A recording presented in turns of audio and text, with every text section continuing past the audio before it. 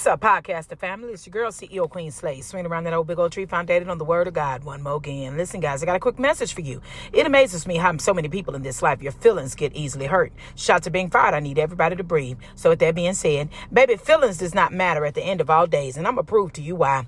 On the day of judgment, when my Father shows up and he get ready to judge this entire world, my Father's feelings for you on that day will be the wrath that he stored up for you on that day of judgment. See, right now, my Father is watching your feelings right now. Right now, he's comforting your feelings right now. Right now, he's soothing your feelings right now. Right now, he's giving you grace and mercy in those feelings right now. But on that day, when my Father show up on that day, my Father is not going to have any more type of sympathy for you and your feelings because he's calling on your soul right now. But see, so many people in this life, you miss the mark. You miss the fact that my Father is calling on you right now. People wake up, they wise up, they glow up, they show up. They forget that my Father is the one that's going to take that soul and it's going to go up bars. But see, so many people in this life, you miss what my Father is trying to tell you in this message, baby. Your feelings at the end of all day matters not, because the flesh profits you not. So the whole time where you're in your flesh, worrying about feelings, crying, looking all silly, you need to toughen up your spirit and your soul, baby. Because at the end of all days, that's what will be judged, your spirit and your soul. See, the flesh profited you nothing, but you're walking around right now, you're caught up in your flesh, you're crying in your flesh, you're worrying about your flesh.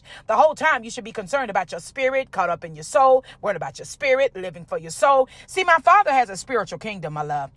And if you're worrying about flesh, it profits you nothing in the next kingdom. My Father is a spirit. And in order to worship my Father, you must worship him in spirit and in truth. So what does your feelings really matter? Let's talk about it. Baby, I throw a lot of jabs, a lot of uppercuts, and I'm telling somebody something that you need to take heed to right now. See, there are not enough people on the microphone that are willing to stand up for the gospel of Jesus Christ and keep it playing the same way that Jesus taught it. See, so many people want to water it down. You guys want to teach prosperity gospel, want to teach people about becoming a millionaire, but the whole time that money will profit them nothing at the end of all days. Who's keeping it biblical the way Paul did? Who's keeping it biblical the way Phoebe did? Who's keeping it biblical the way that Timothy did? I'm doing that. You know why? Because the Church of Christ salutes you. Baby, we are those that know that Bible. We stand on the Bible. We never try to change the Bible because the Bible was written at the beginning of all times. See, what amazes me is my favorite scripture is John 1:1. Let me see if I still got it. The Bible records that in the beginning, the Word was God, and the Word was with God,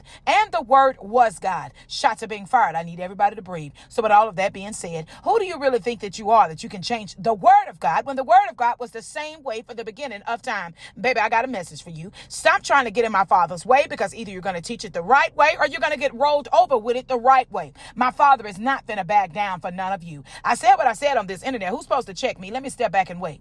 Now one of you, because the gospel cuts like a double-edged sword. I didn't come to bring peace. Neither did my Father. We cut like a double edge and I'm out.